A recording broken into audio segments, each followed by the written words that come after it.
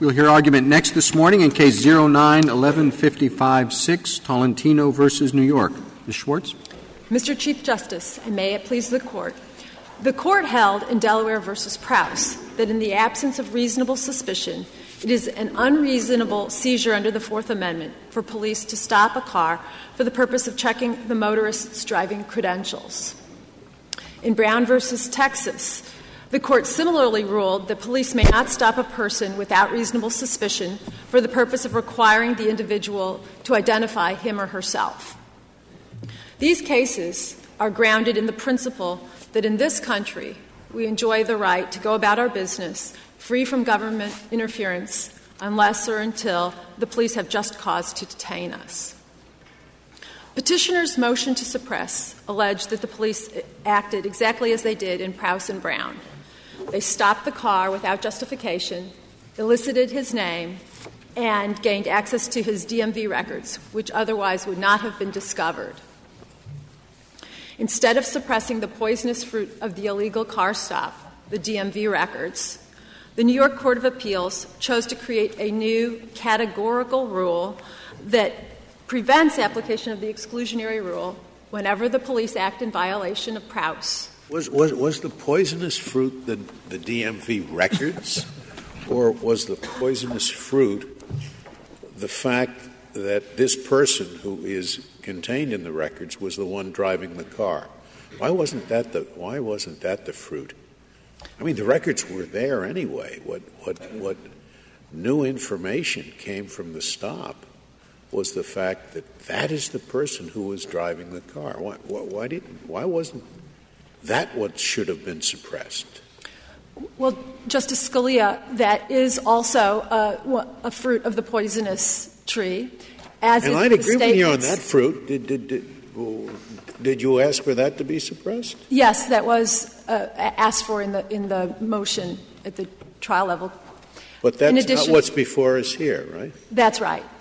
And that's because the court below in deciding the case only addressed the DMV record and indicated that the DMV records were not properly suppressible fruit. And that's the issue.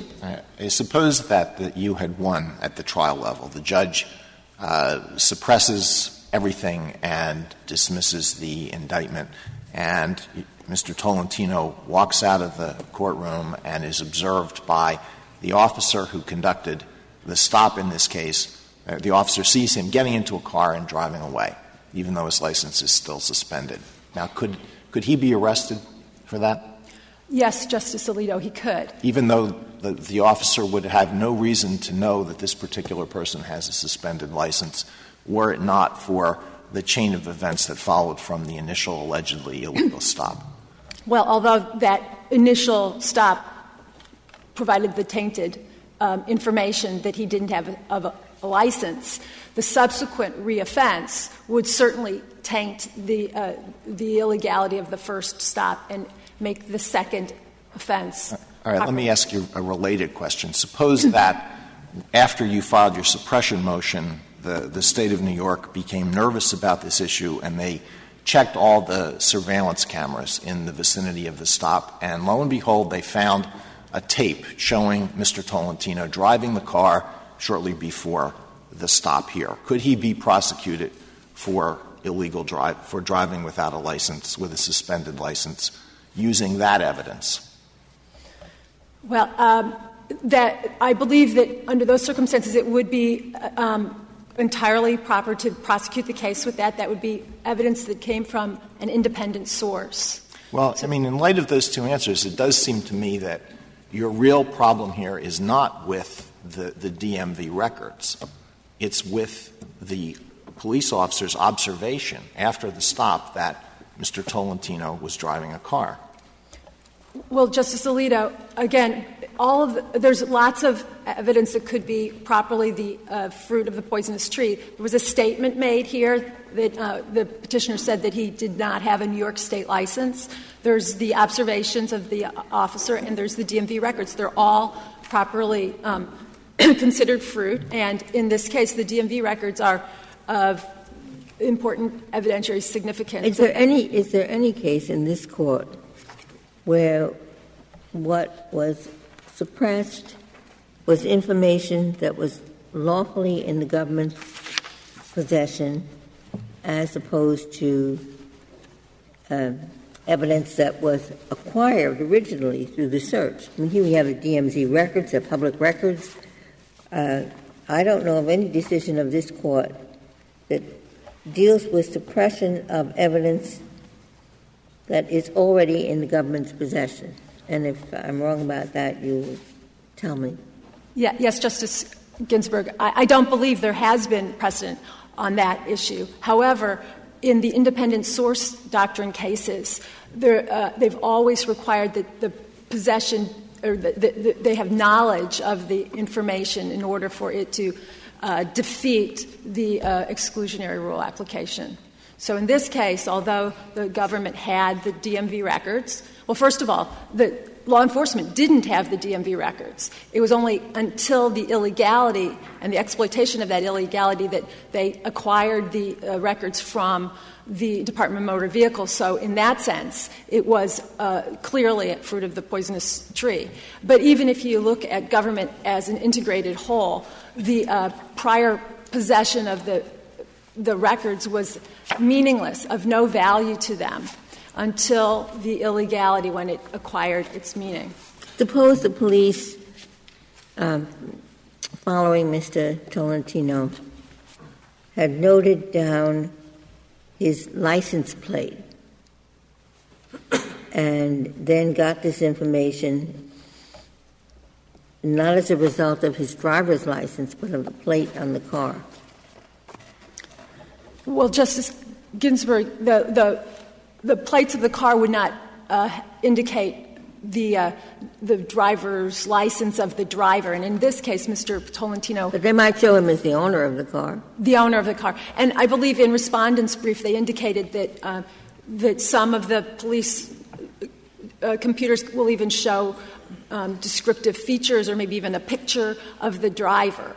But in this case, Mr. Tolentino was not the registered owner of the vehicle, so that wouldn't have provided them with cause to pull the car over.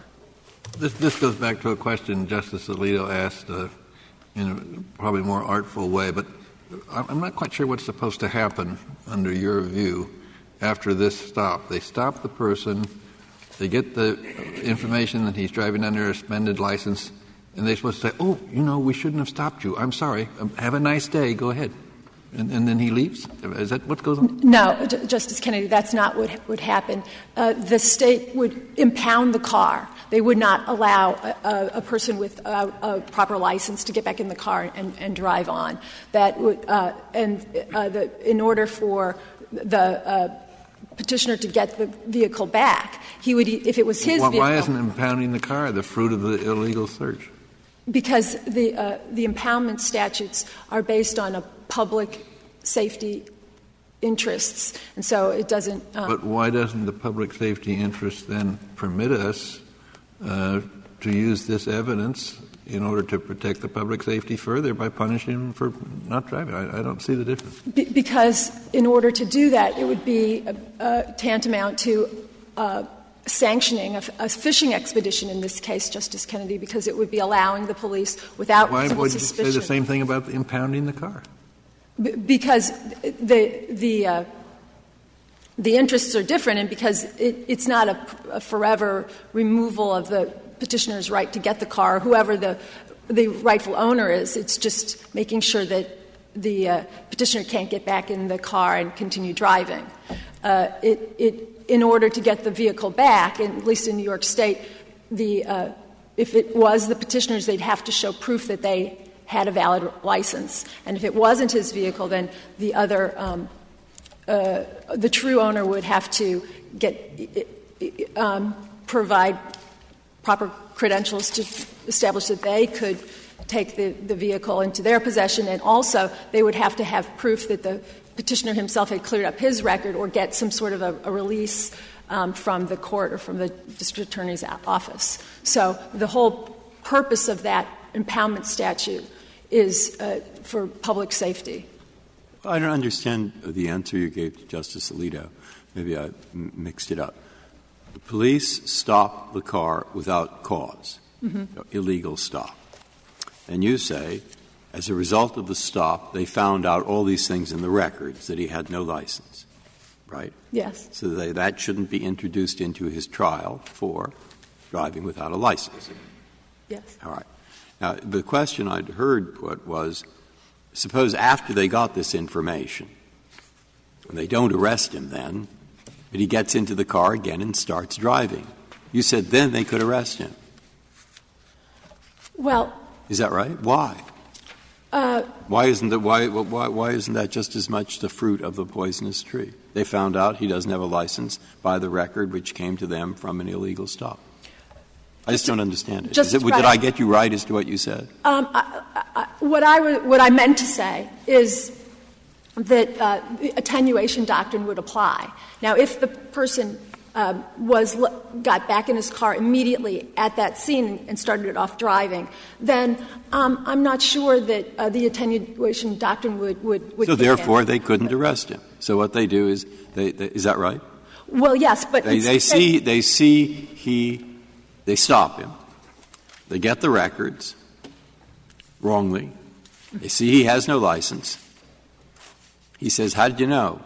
We just looked at your license. That was illegal. Goodbye. Gets into the car and drives off, and they can do nothing.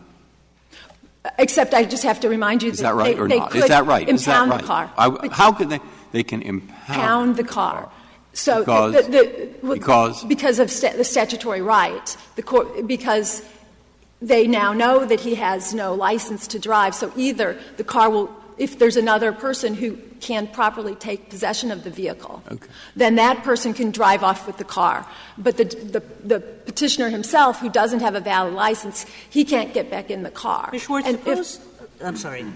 Well, I'm done, I think. Ms. Schwartz, suppose the police arrest the guy, find out who he is, don't stop the guy, find out who he is, don't arrest him. But then now they know that this is the kind of guy who drives without a license. And so they go to his house the next day, and they see him getting back in the car. Could they arrest him then? Justice Kagan, I think the answer would be yes. And the reason why is because if they see him on a subsequent occasion and that they're seeing him reoffend, and that would attenuate the taint of the first. So the reoffense just cuts off the original taint?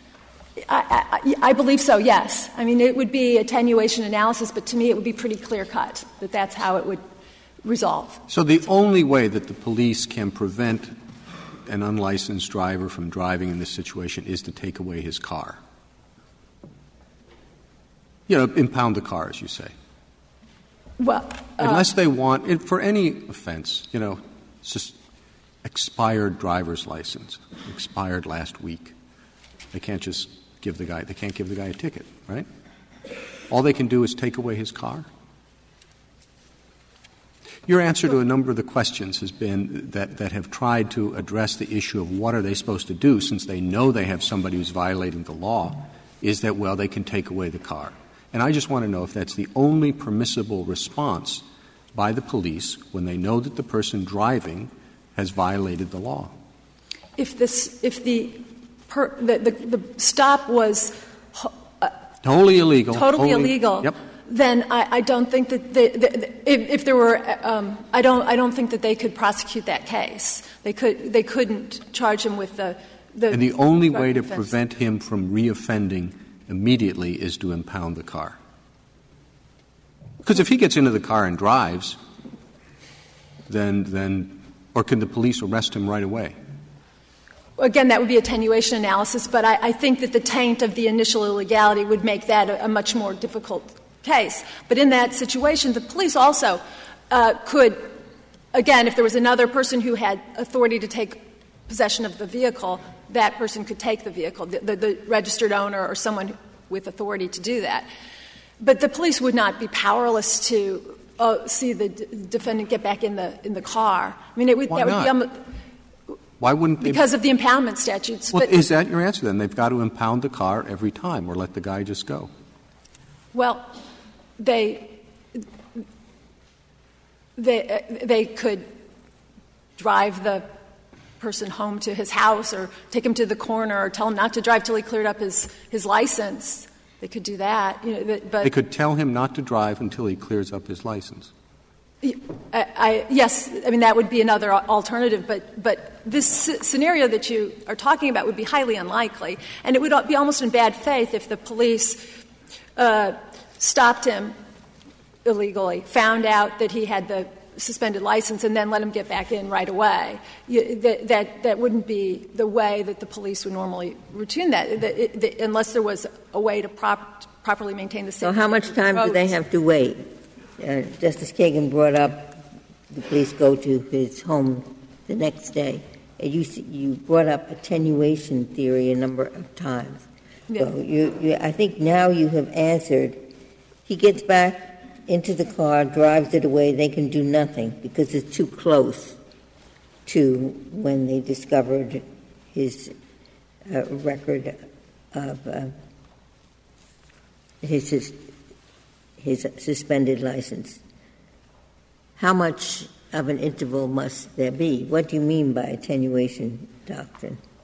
Well, attenuation would be evaluated on a case-by-case basis, Justice Ginsburg. But I would think if even an hour later, if the petitioner brazenly drove by those same officers, thumbing his nose at them high, that would be attenuation analysis would apply at that point. You could say that if he got back in the car right after the stop, if the police for some reason did not impound the car and he got back in the car, that's another offense. And so by your theory, then they could properly arrest him and use all of this knowledge in a prosecution.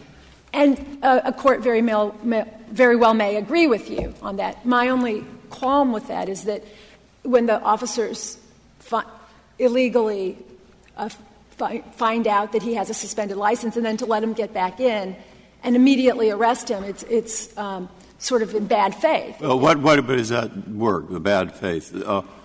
I take it your rule is identical if when they wrongly stop the car, they look up the records say he has no license, and in addition he's wanted on 17 drug warrants and for 3 triple axe murders.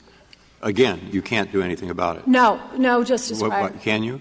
Because you cannot do anything about it, or you can? You can. What? How? Well, the warrants are entirely different because Why? of the Kerr-Frisbee doctrine. The warrants for other cases are a method by which the court brings the body of the defendant to court. So if in fact a policeman stops a person without cause and learns as a result of that there are many warrants outstanding against him, he then can arrest the person and can he introduce those warrants into court as evidence or whatever if it's relevant?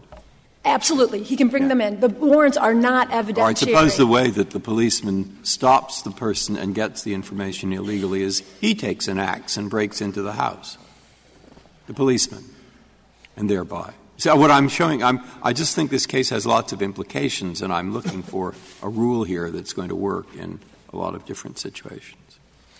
Well, actually, I'm sorry, Justice Breyer, I'm not sure I follow. Well, you say that if, in fact, he learns that this man from the public records is a triple axe murderer. Right. He can do nothing about it, I said, and you said, no, he can do something about it. I just wanted to know the distinction.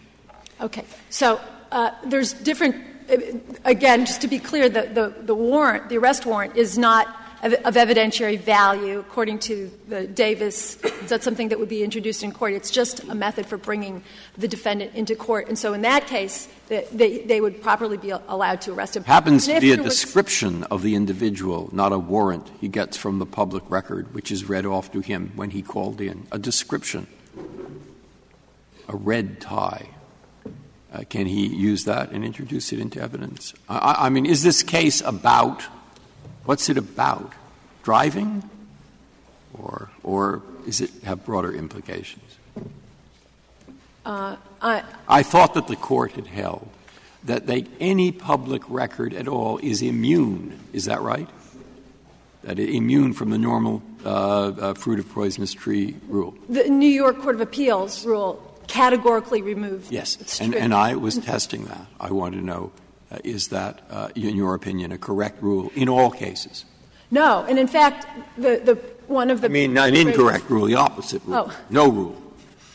Well, the problem with that rule, the categorical rule, is that it will create a fresh incentive for police officers to make these kind of suspicionless stops. And so that will encourage police to violate the Fourth Amendment and not only explore — Not if you allow the suppression of the policeman's identification of the individual driving the car. I mean, nobody's contending that can't be suppressed. So if you can't bring in the policeman to say, yes, this fellow Smith, whose record we have here, was the fellow driving the car. Once that's out, what incentive is there to make these suspicionless stops? Because what I'm saying is you're getting at it from the wrong end. What should have been suppressed was the policeman's identification of the person who was driving the car. Yes, and if this case we prevail, and this case was returned to trial court, that both of those issues would be at play and would be litigated. The observations of the defendant and the DMV records are both suppressible fruit, and both of them would be subject to suppression. But that's not the argument you seem to be making. You want to suppress the knowledge that the police derived from the stop that Mr. Tolentino's license is suspended, and you would allow an exception to that only if there was attenuation. But why isn't the simpler solution to a case like this that you can't suppress the knowledge of matters that are in a government record? However, you can suppress observations by the police on the scene that flow directly from the illegal stop. Well, again, our position is that both of those items are properly suppressible. And it is true in this circumstance that the observations would probably subsume the need for the DMV records. However, the observations may not be sufficient in certain circumstances, and in those cases it would be very important to have both of the items suppressible, and there's no reason. I thought there was some rule about not being able to suppress a person's identity. You've been asked a couple of times, why are you going after the DMZ record? You should go after the police identification of Joe Smith or whoever. I thought there was some rule that says the identity of the person is not suppressible. Am I wrong about that? That is a restatement of the Kerr-Frisbee doctrine that essentially says that a person cannot suppress himself, his body, in order to defeat the jurisdiction of the court. And so how does that fit with your earlier answers that his identity here could be suppressed? And then I'll ask a second question. If you say that you can suppress his identity from information they gained after the stop when they saw him, why couldn't they say, well, we saw this man before we stopped him? There's a distinction between the identity and the elicitation of his name. And the elicitation of his name, which led to the DMV records, it gets you nowhere to say John Smith. You have to say John Smith was driving the car. It's the driving of the car that you want suppressed. That's not the identity. I mean, John Smith, fine. You can say John Smith, John Smith, John Smith, all you like at court. It's not going to get a conviction. But when you say John Smith was driving the car, then you are eliciting testimony from the officer concerning information he would not have had but for the stop, that John Smith was driving the car.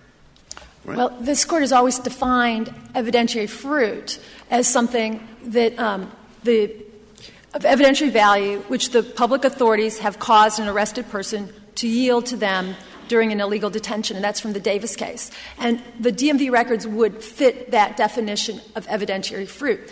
And in this case, because it is the classic situation where there's a sufficient causal connection between the Fourth Amendment violation and the subsequent discovery of the evidence to justify suppression, there's no reason not to apply the exclusionary rule here. And in fact, it meets all the definition of the sort of case where there would be very high level of deterrence as a result of applying the exclusionary rule. I see that I have 5 minutes. I'd like to reserve the rest of my time. Thank you, Ms. Schwartz. Mr. Chief Justice, and may it please the Court, I would like to start with your question, Justice Breyer, about what the ruling below was and what's at stake in this case. What the Court of Appeals held was quite narrow. It said, and I'm reading from page 105A of the appendix, "We merely hold that a defendant may not invoke the fruit of the poisonous tree doctrine when the only link between improper police activity and the disputed evidence is that the police learned the defendant's name." So the Court of Appeals is focusing on the fact that all that was elicited here is the name of the defendant, and that's appropriate. Asking a name is fundamental to any encounter between police and citizens, and that's because the officer — You're suggesting that it's okay for the police to walk up to any citizen anywhere and say, "You're under arrest until you give me your name"? Absolutely not, Your Honor. Well, there's been no doubt here that it was a stop without suspicion. That's been presumed. So how is that different from what I just asked you? Because that they took a person randomly, detained them without any suspicion, and said, "Give me your name." Are you suggesting that that's okay? No, I'm not. The legality of the stop here has not been adjudicated, but we are presuming it's I'm presuming. I know that there's counter-arguments to that. We are not at all challenging this Court's decisions, certainly not Delaware v. Prowse or any others, which hold that the police may not stop someone without basis and may not certainly enforce the sort of statute that was at issue in Hybel without some basis for asking for identification. So isn't the eliciting of the name as a result of an unlawful stop something that could be suppressed? It should not be subject to suppression, and that's a distinct question from whether or not there was a constitutional violation that occurred in the stop and the act. Name is different than the person, the body of the person, which has to do with the court's jurisdiction. But why isn't the name any different than a wallet that's in somebody's pocket or a shirt or a hat, whatever is on the person? Why is a name not subject to suppression? Let's go past what happens here, because I understand the disconnect between the name, the DMV record, and seeing the person driving. How we tie those together are a different issue. But you made a bold statement when you started. You said that the police securing a name is never suppressible. Because it has a unique status, as this Court recognized in Hybel in the criminal justice system. Asking for a name is a routine and accepted part of any stop because the officer needs to know who he's dealing with. He faces an inordinate risk, as this Court noted in Mims and most recently in Arizona v. Gant, of being shot when he approaches a But what's the difference between stopping a car and stopping a person on the street, as Justice Sotomayor asked?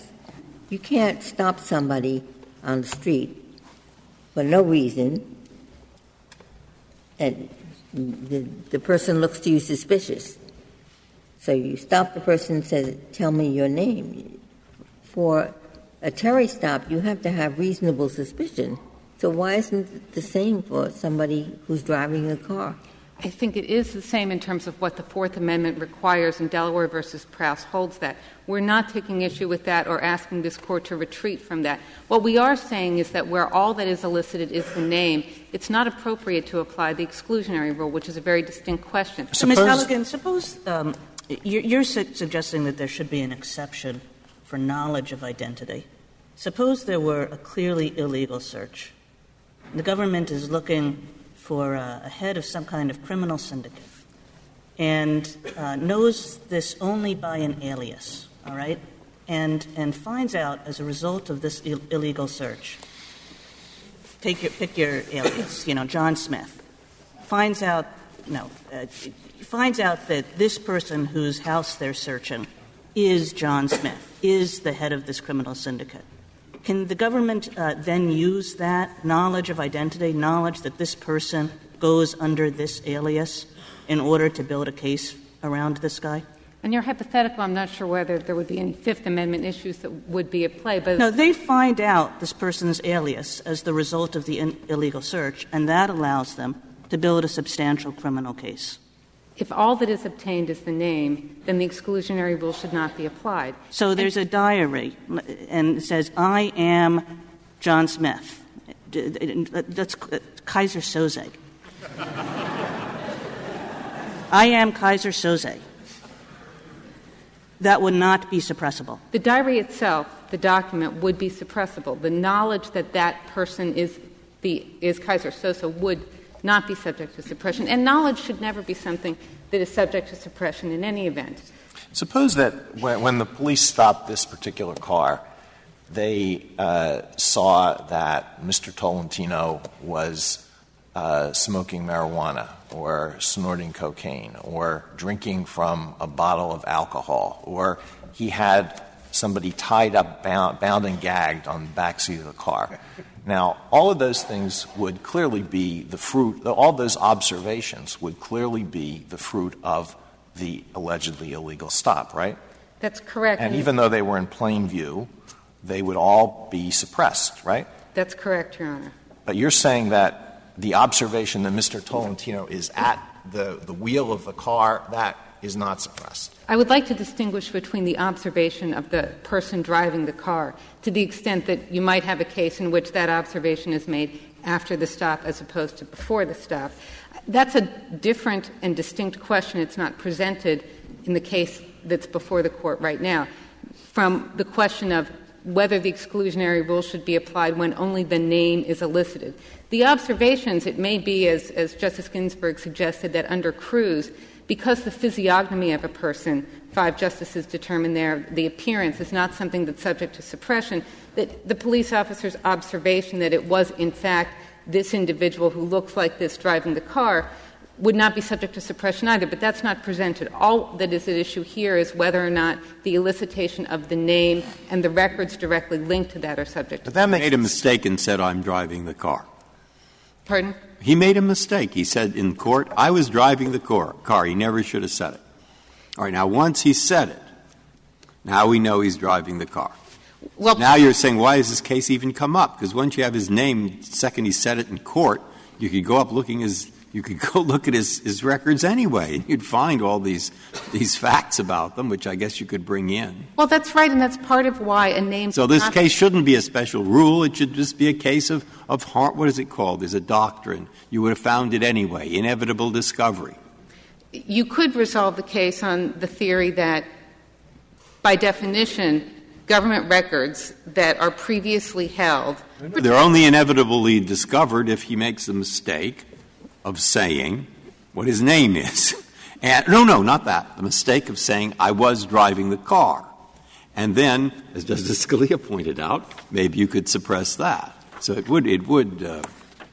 In this case, the question of any observations of the defendant is waived. It was abandoned by operation of state law. You could have another case in which that was waived. Once it's waived. I was going to ask that. She said that your friend said that it was raised below. What happened to it? What happened is this. In the suppression motion initially, the defendant sought to suppress a number of things, including the observations of the police. Okay. The trial court judge did not rule specifically on that aspect of the suppression motion. The trial court judge said that there would be a suppression hearing on the statement that the defendant made, but there would not be a suppression hearing with regard to the DMV records because DMV records were not subject to suppression. At that point, the defendant pled guilty. And so by operation of state law, because, first of all, there was not a ruling specifically on the question of observations, and the defendant failed to bring that to the trial court judge's attention, and because the guilty plea was taken and you can only appeal when you plead guilty on a suppression motion where there's a final order, there's no final order on the observations, that's out of the case. That would be our position. You could have a subsequent case where that question would be presented if, in fact, an officer does not see a defendant until after he approaches the car. And in that case, you would have to determine whether or not Cruz and the 5 justices, which says the physiognomy of the defendant is not subject to suppression, controls and therefore allows the observations to come in. But it's not presented here. Do you is your position that they can do anything in terms of the search of the name? Could they punch it into Google or something like that and find out a lot more than just what they have in their own possession? I think that would be correct, Your Honor, but here you have records that not only are in the government's possession, and this Court never has. No, I know it raises a different question, but you keep saying they're just suppressed, or you're just talking about the name, but names are meaningless in the abstract. It's not just that the officer wants to know what to call him; it's what he wants to find out from the name. And these days, there's so many electronic databases, you can find out an awful lot just with the punch of a few buttons.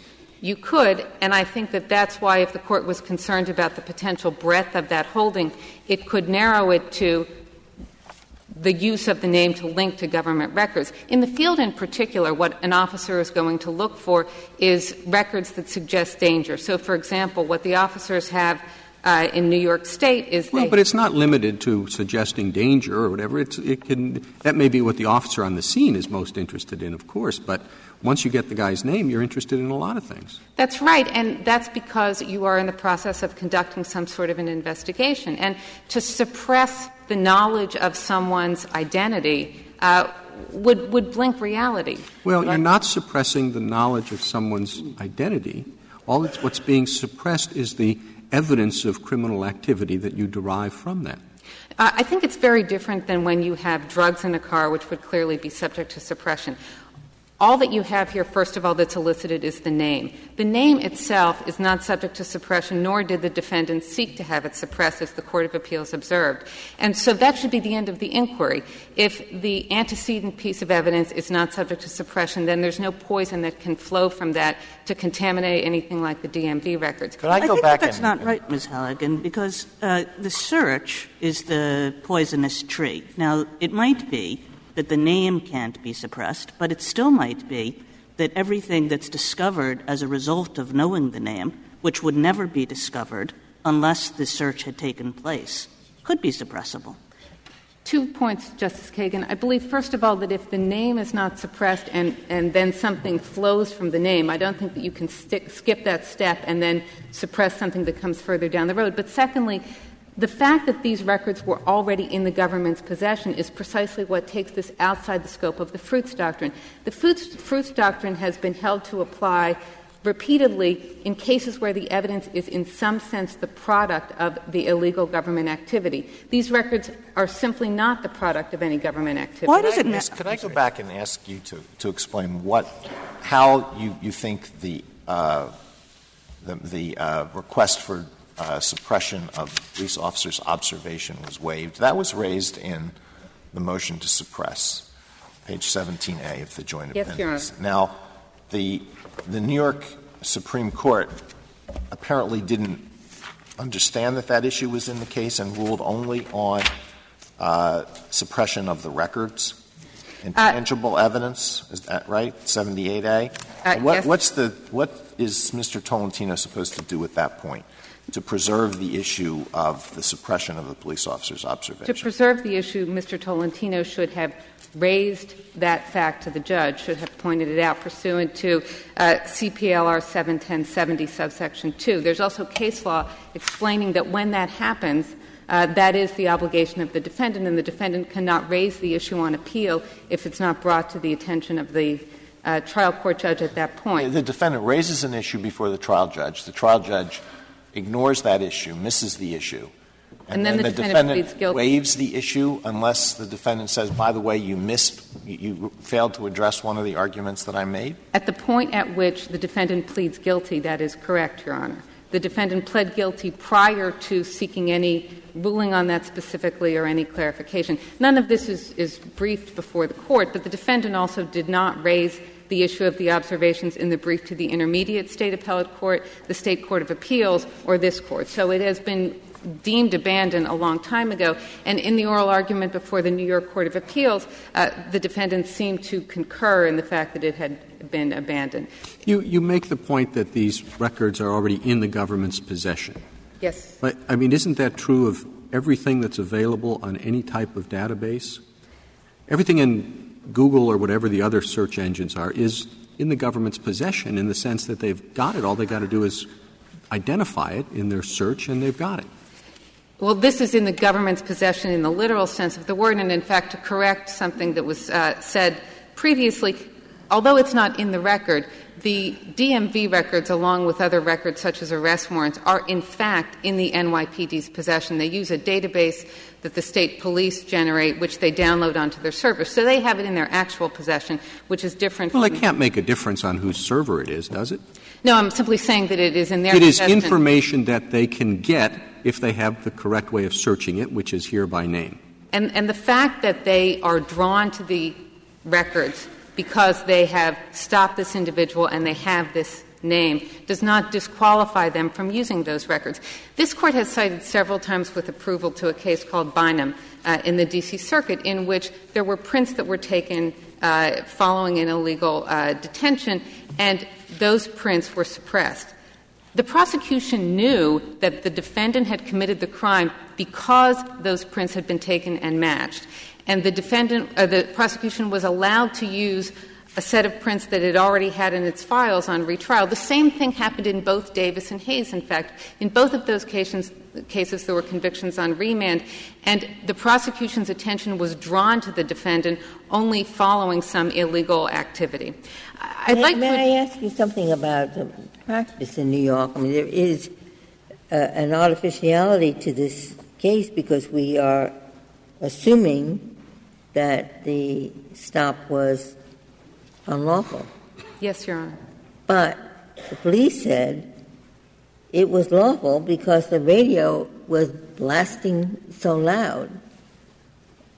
Why did this issue, even the issue of suppose it was unlawful, even come up instead of the city or the county saying what the police stopped him for was a traffic violation? Was perfectly. Why get to the constitutional question when there's staring the prosecutor, the court in the face, the argument that this was a lawful stop? The prosecutor made two arguments on the response to the suppression motion. One was that the DMV records were not subject to suppression as a category. The second was, as you say, that the stop was legal. The trial court judge ruled only on the first ground and did not hold a hearing to adjudicate the facts of the stop. And so that's why it comes to you in this posture. But it does seem rather strange. That would have been like a 10-minute hearing. Why did you stop him? Well, he was playing the music too loud. The defendant testifies, I wasn't playing my music too loud. The trial judge says, well, I believe you, or I believe you, and that's the end of the matter. It does seem really — that's how things are done in trial court in New York City. You jump to these big constitutional issues and — I'm not sure that anyone realized that this case would eventually come before this court, but that is the way this particular case — Of course, we know it's too loud. It's always too loud. There's actually a provision of the New York City Administrative Code, Your Honor, which is on point. Are these things public records? I wanted to find out if you'd been, stopped for driving without a license. Can I find that out? Frankly, I think that's a difficult question, Your Honor. There are certain entities to which driving records can be disclosed pursuant to the Federal Driver's Privacy Protection Act. And there are also certain restrictions. So I think the answer to your question would depend on who was asking. But they are certainly the administrative adjudications that are made by a judge in traffic court. And in that sense, they are every bit as valid a record as the decision of any other court. There are simply certain protections with regard to DMV records specifically. Your government records argument, is it limited to New York City records, or does it also apply to FBI records, to records of other cities and states, which presumably would be available on a reciprocal basis? I think it would apply to records available on a reciprocal basis, Your Honor. I'd like to touch on the — Counsel, you see no difference between Cruz and Bynum and the typical case where the evidence against the defendant is not developed as a result of an illegal stop. It exists independent of that stop. and one in which the stop itself creates the ground for arrest?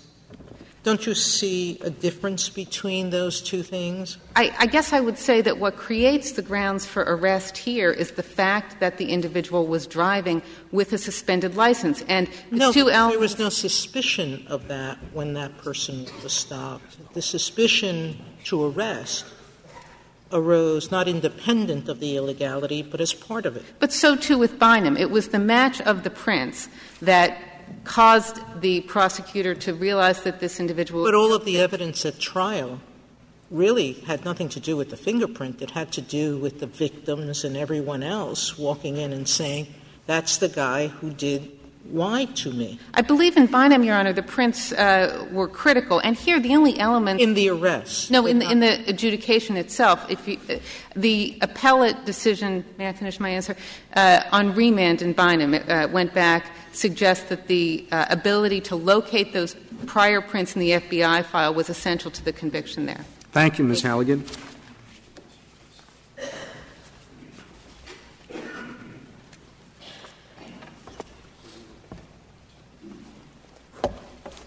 Mr. Shah? Mr. Chief Justice, and may it please the Court, Petitioner seeks to suppress official records that were lawfully in the State's possession before any Fourth Amendment violation occurred. That unprecedented request should be rejected for three reasons. One, the DMV records were accessed merely through use of Petitioner's name. Two, those records were produced and possessed by the State long before the allegedly illegal stop at issue. And three, deterrence does not outweigh the substantial cost of suppression under the circumstances present here. Is everything that the government has access to through any database considered in the government's possession? No, I don't think I would go that far in terms of our government records argument. I think it would have to be information. You said, as you phrased it, I thought it was in the government's possession. Right. Effectively in the government's possession, I think, would be the standard. So here, I think we're talking not about Google, but I think we're talking about governmental records. So what's the difference? In either case, they need some search term, and then they'll get the answers. I don't see why it makes a difference. Well, I think for the governmental records part of our argument, that rationale is an independent rationale. The key part of it is that the information was actually in the government's possession before the Fourth Amendment violation occurred. I think it's fairer to say that governmental records that are produced and owned and possessed by the government qualify. I think it's a harder argument to make that something — I'm sorry, go ahead. That something might be that something that could be found by using Google was already in the government's possession before the violation. Well, what if it's in the government of Colorado's possession, and they have an arrangement with New York that they'll let them check their files to find out, whatever it is, nationwide or something? Does your argument apply to that? I think it could. I think it would depend on the arrangement. If it's a fully reciprocal arrangement that effectively allows the State full access to those records, then I think it may be tantamount to the State having effective possession. And how about private databases that are going to be available to the government upon request? I think that's stretching it a little bit further. That's a little bit harder. Again, if it were the case that the State could be said to effectively have possession of those records because, for example, a copy of them are sitting on their servers or they have such full access that even though they're prepared by a private database, the State has paid for them, so they're effectively State records, that may also fall within the scope. But those are questions that are essentially pushing the boundary of what's effectively Why? The facts of this case I find confusing. Let's imagine a policeman goes with a hatchet and breaks into somebody's house illegally. And there he sees on his desk the name is Dagwood. Right? He, for other information, goes to a certain alley, starts shouting Dagwood, and people shower him with drugs. You have no doubt if that is the fruit of the poisonous tree and out, correct? I think if I that's how they got the name. They knew the other evidence. They get to the place. Without the name, they wouldn't have gotten the drugs. Right. Okay, out. Right? If I understand the hypothetical, they break into someone's house. Illegally, very illegally. Right, and they find his name. They find the defendant's name? Yes, correct. Right. The defendant's name itself is not suppressible under this Court. Yeah, all right. I just wondered if you're going to also say, in my example, which I could make more realistic with more time, but you don't want to give me, but he uses the name and as a result gets all kinds of evidence in the form of drugs, murder victims, whatever you want. Have you any doubt that that would be suppressible? I think the government could have an argument that the fruits would not be suppressible. They're not suppressible simply because you get them through a name. You break into a house, get a name. As a result of the name, you know to what criminal enterprise to go to. As a result of that criminal enterprise going to, you get every evidence under the sun, absolute direct connection, and you say that's not suppressible. A couple of responses, Your Honor. First, there is already extensive deterrent value from cops. Okay. I just wanted to know your ultimate response. Right. Now assume it's the opposite response. If it's the opposite response for state of the argument, how is it ever different whether he's showered with drugs or showered with government records? Okay. So I think my response is that the fruits are not necessarily suppressible in your hypothetical. And I know. I wanted you to assume the opposite. So I got it. You win if my hypothetical. If it's not even drugs, it's not even government records. But if it is drugs, why isn't it government records? This won't hurt you very much because often there will be an alternative source. But suppose there isn't. Why are government records different from drugs? Right. Because the government already possesses those records. Those records were within the government's possession before any Fourth Amendment violation occurred. It would be depriving the government of information it already had, and there is no precedent within this Court's Fourth Amendment jurisprudence that would — They break into the house with an axe, and they find out the name. They see this guy is Dagwood, and so they run that through their database, and they find this is the guy we've been looking for the last 20 years. He is responsible for all the drugs that come into this country. He's committed numerous acts of terrorism. He's a serial killer. He's killed 50 people. We've been chasing him forever. And so the result would be all that knowledge that this is Dagwood is the fruit of the poisonous tree and nothing can be done about Dagwood? No, Your Honor. I want to be very clear. My response is that is not subject to suppression. And even my friend on the other side conceded that if it were an outstanding arrest warrant, such as in your hypothetical, that were linked by finding the name, even if the name were a fruit of an illegal stop or search, that arrest warrant would still provide a basis to arrest the defendant and prosecute the defendant. Now, it may be that other fruits that are discovered in the home or statements taken from the defendant in the home would be suppressed, but certainly the prosecution could proceed under the Kerr-Frisbee rule, and any pre-existing evidence that this person was an axe murderer or whatever else evidence that the government had would certainly still be admissible in the prosecution for whatever. Would you, Mr. Shaw, before you finish, you said a name is not suppressible, and that's because this Court held — we started out by saying the observation of the person that got dropped out of this case, so we're talking only about records. But the extraction of a name, you say that's not suppressible even though it was unlawfully extracted because there was no reasonable suspicion that this person did anything wrong?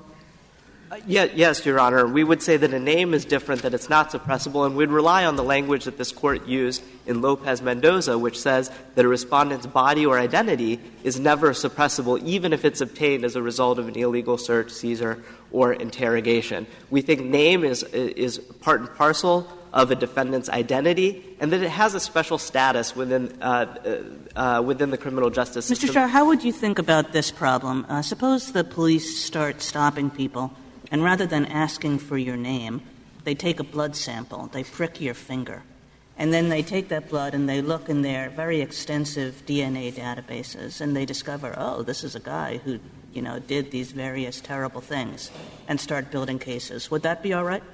Your Honor, I think other types of biometric evidence that you suggest, for example, blood evidence, might well implicate competing considerations that would dictate a different result. And let me suggest a couple of the competing considerations, why I think the Court doesn't need to reach so far and say all sorts of biometric information should be treated the same.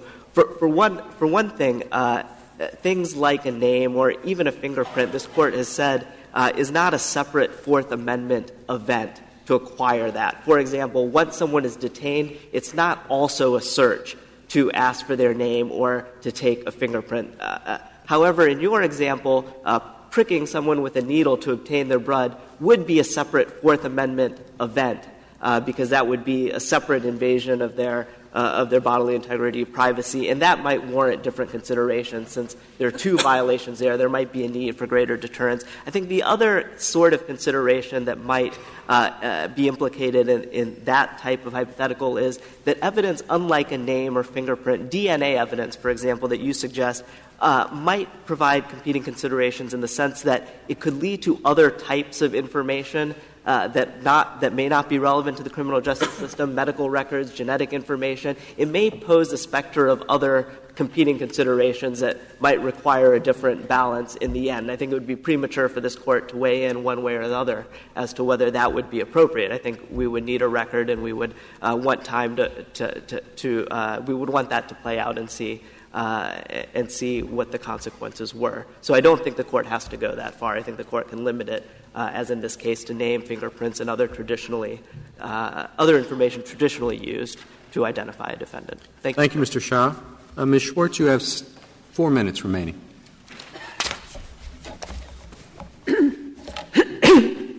I would first just like to address Justice Breyer's concern about what the rule should be. And excuse me. And so long as there is a sufficient causal relationship between the Fourth Amendment violation and the later discovery of evidence, this Court has expressed continued allegiance to this rule. So in this case, the reason why the DMV records are suppressible fruit is it fits that classic definition. Why are the observations suppressible when the identity isn't? That's another issue that was raised. The observations are, again, they fit the definition, whereas the identity does not fit that. The Kerr-Frisbee rule prevents a person himself from being suppressible, but the elicitation of his name is something entirely separate. So, in other words, in the Cruz case, a majority of the Court said that a person could not suppress their person or their face from being in court. 5 of the justices said that. But 5 justices said that the in-court identification could, under certain circumstances, be suppressible. So they drew a distinction between the person's body being brought into court, which is not suppressible because of the Kerr-Frisbee rule, and then the evidentiary use of the identity, the fact that 5 of the justices said that in certain circumstances not applicable in that case, the in-court identification could be suppressible, shows the distinction. And that's the distinction that is confusing about this case, because the elicitation of his name is what led to the DMV records. But even if this Court found that the elicitation of the name was not sufficient or was somehow related to Kerr-Frisbee and could not be suppressible, the DMV records directly flow from the Fourth Amendment violation here, from the Prowse violation, and so it really doesn't matter. Especially in light of the decision in Wren to remove subjective motivations from the determinations of constitutional reasonableness in car stops, it's essential to enforce what remains of motorists' core Fourth Amendment rights. And the Wren standard just must be enforced. Otherwise, these core Fourth Amendment values will be undermined, and police will be left free to stop people on the roads with no objective basis and check their ID and status and do fishing expeditions into this sea of data that will be linked to the police computers, and this would violate Prowse and Brown and Hibble. And I suppose would subject the police officers to liability, though, right, in civil actions? Well, again, this is a classic case where there's a clear relationship, causal relationship. So this is the sort of case where this Court has continued allegiance to application of the exclusionary rule, where the exclusionary rule is very strong. And so why would the Court say that the second sister of the exclusionary rule. In this circumstance, where there's sufficiently deliberate that that exclusion would be meaningful and sufficiently culpable that the evidence would be that application of the rule would be worth the cost. In this situation, there's no reason to abandon the exclusionary rule. Counsel, are you agreeing with your adversary that you abandoned and are not entitled to raise the suppressibility of the observation? No. And if you're not, in which ways is it tied to the question presented about identity, which was the issue you sought cert on? Right. I have no qualms in my adversary explaining that the question presented was limited because of the procedure of the way the trial court's decision was made. However, if this court remanded the case, the question of whether the observations were suppressible would be very much at play. Why? Because when you entered a guilty plea, you reserved only the question concerning the Department of Motor Vehicle Records. You didn't reserve any other question. Well, but at the suppression hearing, the court would be free to consider all of the suppressible fruit, including the statement that was made and the observations and also the DMV records. Thank you. Thank you, counsel. The case is submitted.